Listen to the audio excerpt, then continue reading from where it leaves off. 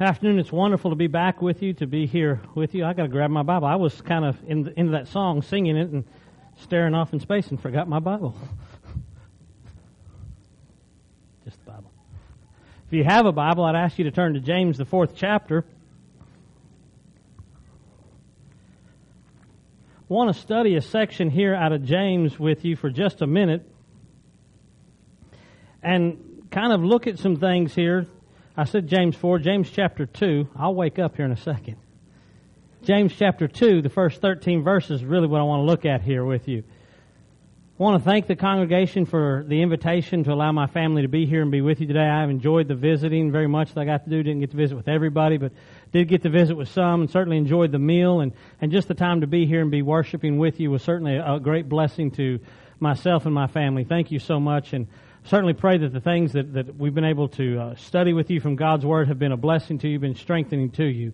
James chapter 2, beginning in verse 1, the Bible says, "My brethren, have not the faith of our Lord Jesus Christ, the Lord of glory, with respect to persons. For if there come into your assembly a man with a gold ring, in goodly apparel, and there come in also a poor man of vile raiment, and ye have respect to him that weareth the gay clothing, and say unto him, Sit thou here in a good place, and say to the poor, Stand thou there, or sit here under my footstool, are ye not then partial in yourselves, and are become judges of evil thoughts? Hearken, my beloved brethren, hath not God chosen the poor of this world, rich in faith, and heirs of the kingdom, which he hath promised to them that love him? But ye have despised the poor. Do not rich men oppress you, and draw you before the judgment seat? Do not they blaspheme that worthy name by which ye are called? If you fulfill the royal law according to Scripture, thou shalt love thy neighbor as thyself, you do well. But if you have respect to persons, you are convinced of the law as transgressors. For whosoever shall keep the whole law and yet offend in one point, he is guilty of all.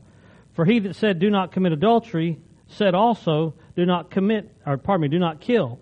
Now if thou commit no adultery, yet thou killest, thou art become transgressors of the law. So speak ye, and so do ye, as they that shall be judged by the law of liberty. For he shall have judgment without mercy, that hath showed no mercy, and mercy rejoices against judgment." James here, in just a second, is that passage that we read. It's a little bit later, is that passage we read this morning about hearing and doing what it is that God has called us to do. Not just to hear what God says, but to be a doer of that. Before he gets into that section, he begins with this idea of not being partial and showing respect of persons. And this is something, as I began to study this, that really kind of jumped out at me. And there's a passage, pardon me, a passage over in the book of Galatians that really made me take a second look at what James has to say about that. And this passage here has to deal with Paul and Peter dealing with the situation at Antioch. The Bible says, "But when Peter was come to Antioch, I withstood him in the face, because he was to be blamed. For before that certain came from James, he did eat with the Gentiles. But when they came, he withdrew and separated himself, fearing them which are the circumcision. And other Jews disassembled likewise with him, insomuch that Barnabas also was carried away with their dissimulation." Paul's talking about a situation here where he and Barnabas are working with the Gentiles, and Peter comes in and is working there with them. And as long as it's just those people, Peter's eating with the Gentiles, partaking with them. But all of a sudden, some from James, the church at Jerusalem, these Jews come in, and Peter suddenly separates himself from the Gentiles and will no longer eat with them. And so bad was this situation, he says, that even Barnabas got caught up in this favoritism, this dissimulation. Now stop and think what you know about Barnabas from the Bible. He's the son of encouragement. He's the one that we read about, that he went and got Paul and introduced him to the rest of the apostles. Peter's the one that tried to soothe the situation between Paul and John Mark when there was a falling out between those two. Barnabas is this son of encouragement. This person that's always, that we would think of as positive, yet this situation got so bad, this favoritism, respect of persons, even Barnabas got caught up in it. And as James talks about this in that we just read, it calls this to mind, and I think it shows an emphasis that this is a situation, this is a topic that any of us at any time, if we're not careful, can fall to, where we begin to be the kind of people that, as James says, we begin to show this partiality. That we began to treat people differently based on who they are, based on what they can do for us. Now, not all partiality is completely and totally wrong. There is a way that we're to prefer one another. Romans chapter 12 talks about that when it says, be kindly affectionate one to another in brotherly love, or with brotherly love, in honor, preferring one another. That we're to prefer each other and give preference. That if I have to choose between spending my time with the world or spending my time with members of God's family, that's what I ought to prefer. I ought to show that level of partiality. But what James is dealing with here in the second chapter has nothing to do with favoring people because they're members of the Lord's body, but rather choosing people and favoring people or deferring to people because of superficial differences. And usually it's based off of what I think that person can do for me. If I don't think a person can do very much for me or is going to be in some way beneficial to me, I'm more tempted to be partial and reject them versus the person I think can help me and advance my cause, whatever that is in some way. I'm going to give more preferential treatment, better treatment to them. And James is warning us saying, listen, we need to be careful that we're not those kind of people. And he begins the whole chapter here with what I think is the standard that he wants to grab our attention with. Notice, if you will, James chapter 2 and verse 1. This is the standard that he says when he says, brethren, have not the faith of our Lord Jesus Christ with partiality. He doesn't say don't have faith in Jesus with partiality. He says don't try to mix the faith of Jesus with partiality. In other words, he's pointing to Jesus here not as the object of my faith, but as the example of my faith. That my faith needs to be like Jesus' faith. And I can't call myself a Christian, I can't call myself a follower of Jesus if I'm going to try to have His faith and mix into that partiality. That's not the faith of Jesus Christ. He had a faith that I need to have. And I can't have partiality and the faith of Jesus. Stop and consider, if you will, what the faith of Jesus looks like. Part of what Jesus knew was this passage that was referenced at the Lord's Supper this morning, that God so loved the world that He gave His only begotten Son, that whosoever believeth in Him should not perish but have everlasting life. Here's the faith of Jesus, that He knew that God loved the world. So what person is there in this world that God loves more than the other? Or maybe we could ask it another way. Is there a person in this world that God does not love? A person living today that God does. Does God love the long-time faithful member of the church more than He loves the person that comes in at the last moment? Well, the parable of the workers or the parable of the vineyard told there in the book of Matthew chapter 20 would say no. God's going to reward the one that comes in just the same, comes in at the last hour, just the same as the one that's been long-term faithful. Well, maybe God loves the person whose life has been basically morally good. They were born and raised in the church, is the language we use. Maybe He loves them more than the most vile sinner that spent the majority of their life rebelling against God and living in abject rebellion, raising their fist against it. Well, 1 Corinthians 6 says no when he begins to list all these grievous sins and says, such were some of you. The reality is that God loves everybody. And when He says for God so loved the world, that includes every single person in the world. Consider, if you will, what He says in 2 Peter chapter 3 and verse 9, that the Lord is not slack concerning His promises, some men count slackness, but is long-suffering to usward, not willing that any should perish. Here is the faith of Jesus Christ. Not willing that any should perish, but that all should come under repentance. That's really what it means when the Bible tells us God loved the world and that He wants people to be saved, every last one of them. That doesn't mean that there's not going to be people that reject that offer. That doesn't mean there's not going to be people that stand before God as guilty. That's not the question.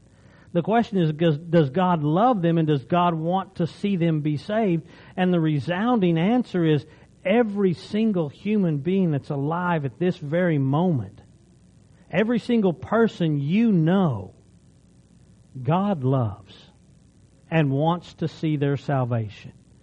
There's not anybody in your life that you could personally know, or anybody that you can think of that you've heard of through TV or radio or whatever, that God's looking at and going, I can't wait to send that person to hell.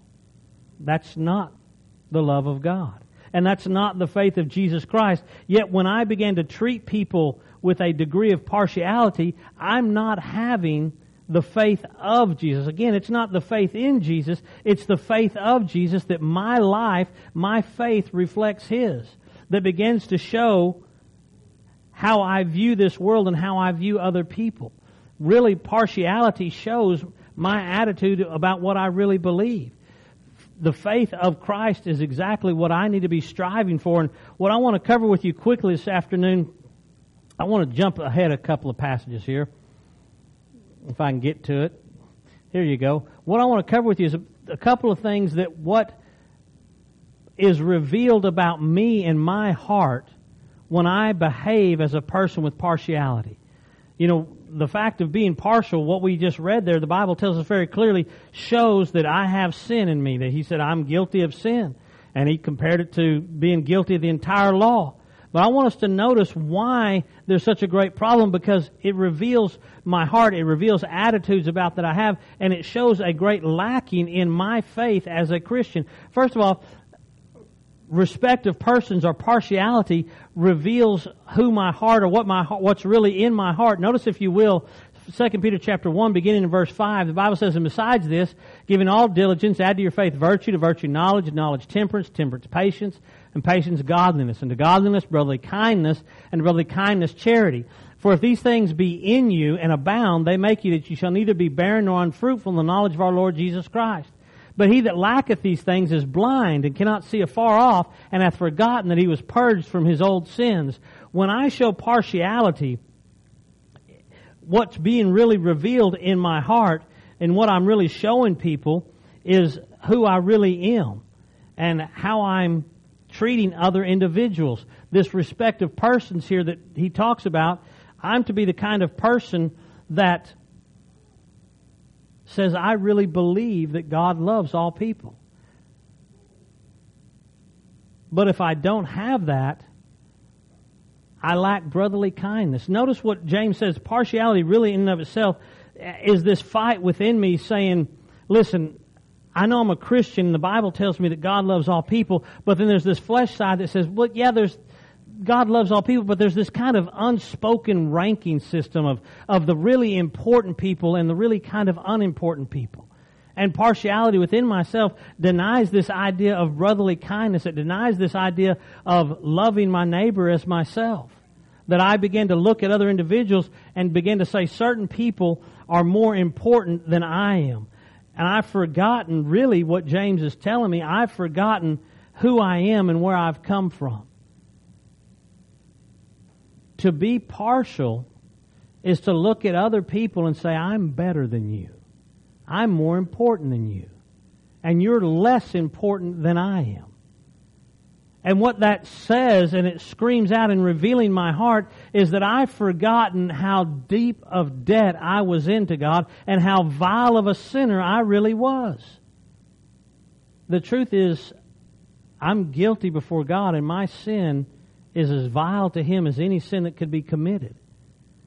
But I began to clean it up and try to say, well, I wasn't that bad and it's not that horrible. No, it was. And for me to look at another human being and to be partial towards them, to reject them because they don't meet my standard, that's the ultimate hypocrisy in me. I'm becoming this person that lacks that brotherly kindness, that lacks a true love for my fellow man. How can I say that I am a follower of Jesus Christ? How can I claim to have the faith of Christ when I lack brotherly kindness, knowing that He came to lay down His life for me, and I'm going to treat someone else with contempt because I think I'm better than them?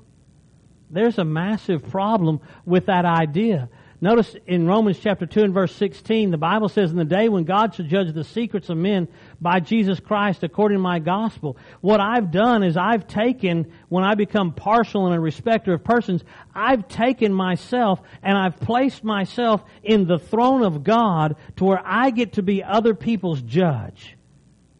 And I began to determine who is and who isn't worthy. And James is saying, listen, there's a major problem with your Christianity, with the way you're trying to serve God, if you're trying to be this person that says, I get to determine who's worthy and who's not worthy. I get to determine who's a good candidate for the gospel, who I ought to spend time with in the church, and all these. And I begin to rank people. God says there's a problem with your faith. Your heart isn't right. You lack brotherly kindness, and you've lifted yourself up as a judge taking the place of God. And the problem is I'm doing it with evil thoughts, thoughts that are not consistent with the faith of Jesus. Secondly, when I begin to be the kind of person that has a respect of persons or shows this favoritism, it reveals a very weak faith in me. Not only does it reveal that there's something wrong with my heart, it reveals that my faith is weak, that it's not where it's supposed to be. Consider, if you will, Colossians chapter 3, beginning in verse 1. The Bible says, if then you be risen with Christ, seek those things which are above, where Christ sitteth on the right hand of God, set your affections on things above, not on things on the earth. This is where my focus is to be as a Christian. The proper view, you might say, is I take up a view of the world that this is just temporary, that it's a short time, and what matters most isn't what I have to endure here, but how I'm preparing eternally. Having a respect of persons denies that, doesn't it? If my proper view is to keep my focus on the eternal, long-term picture, and I'm trying to be this person who is partial or has a respect of persons, aren't I denying that and saying, listen, I've got to have a piece of this power, of this money, of this fame. I've got to be kinder to people that can do something for me in the here and now, because that's what's most important, is having something done for me in the here and now. That's a weak faith that looks only to this world and doesn't look eternally. James is telling us, listen, there's a problem when your focus is only on what you can gain in the short term, and that's really the heart of partiality, is me having preference for people because of what I think they can do for me. Notice, if you will, what James said about that individual that came into their assembly. He said, to the rich, they would say, sit here in this place of honor. Why? Because that makes him look good. And if I make him look good, maybe he'll help me look good. But this person that can't do anything for me, I'm going to have you stand over here in the corner or sit underneath my footstool. Why? Because it doesn't matter where you're at, because you can't do anything for me right here and right now. That's the heart of partiality or respect of persons. And he's saying, if that's who you are, if you're preferring people based off superficial, outwardly appearances and based off what they can do for you in the here and now, you're revealing that your faith is very weak, that you're caught up in the here and now, and you don't have an eternal picture. Matthew chapter 6 tells us where our heart is to be when it tells us that we're to invest in heaven. Lay not up for yourself treasures upon the earth, where moth and rust doth corrupt, and where thieves break through and steal. But lay up for yourself treasures in heaven, where neither moth nor rust doth corrupt, where thieves do not break through and steal. For where your treasure is, there will your heart be also. That's the idea of how I treat people, is I invest in heaven. I'm not going to give partiality and respect to persons because of something that they can do for me here, because that's short-lived. That's temporary. But I'm going to spend my time investing in things that are going to help me get to heaven and help other people get to heaven. You know, the heart of this is when I have this respect of persons, I'm validating in some small way the idea that the here and now is the most important thing. And that's simply not biblical. I can't have the faith of Jesus Christ and declare with my life here and now is the most important thing. Those are inconsistent, incompatible. If I want to have the faith of Jesus, I have to declare with how I live that eternity is the most important thing to me. And the way that I'd show that is by not having partiality, but loving all men as Christ did, and serving all, not being a respecter of persons. Thirdly, a respect of persons, I believe he tells us, shows or reveals in us a heart of hypocrisy. That ultimately we're being the world's biggest hypocrites. Come back to that standard, if you will, that was set by God. Jesus loved everybody and came and served in this world and died for everybody. James now shows that as followers, we can't be like Jesus if we have this respect of persons. And he uses an illustration here of adultery and killing. He says, listen, if you do one but not the other, you're still guilty of all of it. And that's the point that I think he wants us to get driving home. This seems like such a minor element to our lives today, but when we see what James is having to say, notice it's begun to affect my faith. It begins to affect who I am. I become a hypocrite. Consider, if you will, what he says here in Matthew chapter 5 and verse 48. Be ye therefore perfect, even as your Father which is in heaven is perfect. Michael, I've never heard that song. I appreciated you leading it through 3 or 4 times there, because I love that song. I think that's exactly what this verse right here teaches that you just led us in. Of be perfect as our Father in heaven is perfect. Be holy. Be separate, be distinct. But if I'm treating the rest of the world in hypocrisy by showing favoritism, how am I striving for that holiness in the morning, in the evening? How am I striving to be like Jesus if I'm full of hypocrisy and I look at people and say, you're more important and more valuable than this person over here? Or this person ranks about number 2 and you rank number 4. That's not the faith of Jesus. That's not biblical in any way, shape, or form. If we're honest with ourselves, it's an element that the world sees in us and runs from God because of the behavior of His people. I want to be very honest. I'm not making an excuse for people, but you and I both have heard many times someone look at a religious body and they would say to you, the reason I don't go to church is because the church is full of hypocrites. I'm not defending them, and I'm not saying they've got a valid excuse and that's a good reason not to go to church. But I am saying that puts a little bit of responsibility on you and I to be the kind of people God called us to be, to stand out in our lives, be different, that we strive to be perfect even as our Father in heaven is perfect, that we don't get caught up in the here and now of this world showing partiality. Stop and really think about what people see all day, every day from this world. They see that it's not what you know that matters, it's who you know that matters. They tell you that's the secret to getting a job. Not how much you know or what college you graduated from, but who you know in the field that can get you in the front door. That's more important. And it's all about respect of persons and partiality and office politics and neighborhood politics and all that stuff that's all about respect of persons. And if when they come to the church, to God's people, they see that, then again I'm going to ask the question, what good is Jesus doing in our lives if we're just living like the world?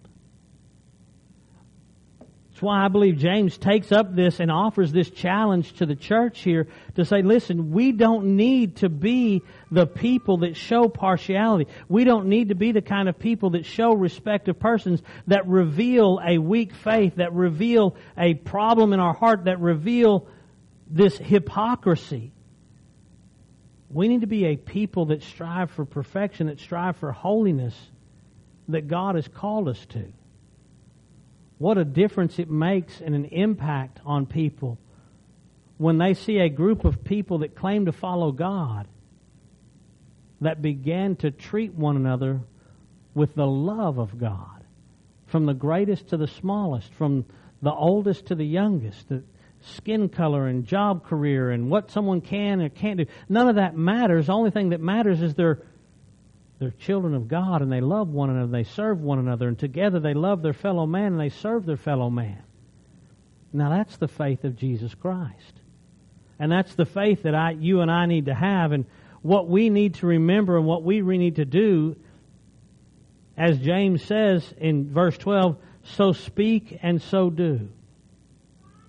Matthew 16, Jesus asked this question, what shall a man give in exchange for his soul?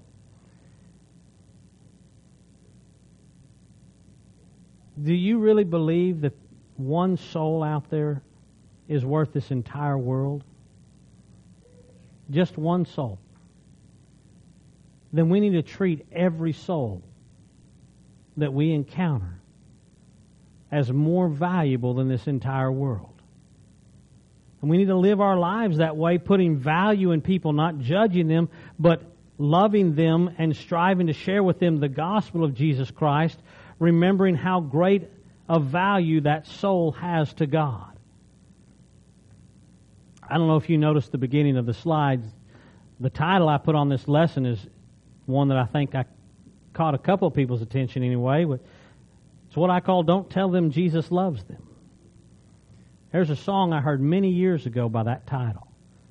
And it caught my attention as well. Don't tell them Jesus loves them. And it's a song about the rundown, the brokenhearted, the used and the abused of this life, the people that we would think, or that society would think are the throwaways in this world. And the song talks about them, and the chorus comes along and it says, don't tell those people that Jesus loves them until you're ready to love them too. Now, I don't know whether that's a biblical argument that I want to make or not, but I think it makes a very poignant point. That for me to run around and tell people, Jesus loves you, but I'm going to treat you like garbage and I'm going to rank you, and the importance in my life, screams of a weak faith, screams of a heart that's not right with God. It screams of hypocrisy, and it doesn't help the cause of Christ. I need to be the kind of person that loves and values the souls of men, that sees the value and the importance of every single person, regardless of where they're at, that I have the faith of Jesus Christ, not faith in Jesus, but the faith of Jesus. Valuing people the way God valued me. The lesson's yours this afternoon. I hope it's been beneficial to you. Hope that it'll cause you to stop and think a little bit about some of these things. As we said in the beginning, seen there in the book of Galatians, I think this is a challenge for every person. It's something that at any time any of us can get caught up in. Even as Barnabas, the son of encouragement, found himself caught up and carried away in the middle of that. And certainly that ought to stand as a warning for all of us that at any point we can get caught up and carried away with that. That we instead challenge ourselves constantly to ensure that we have the faith of Jesus without partiality.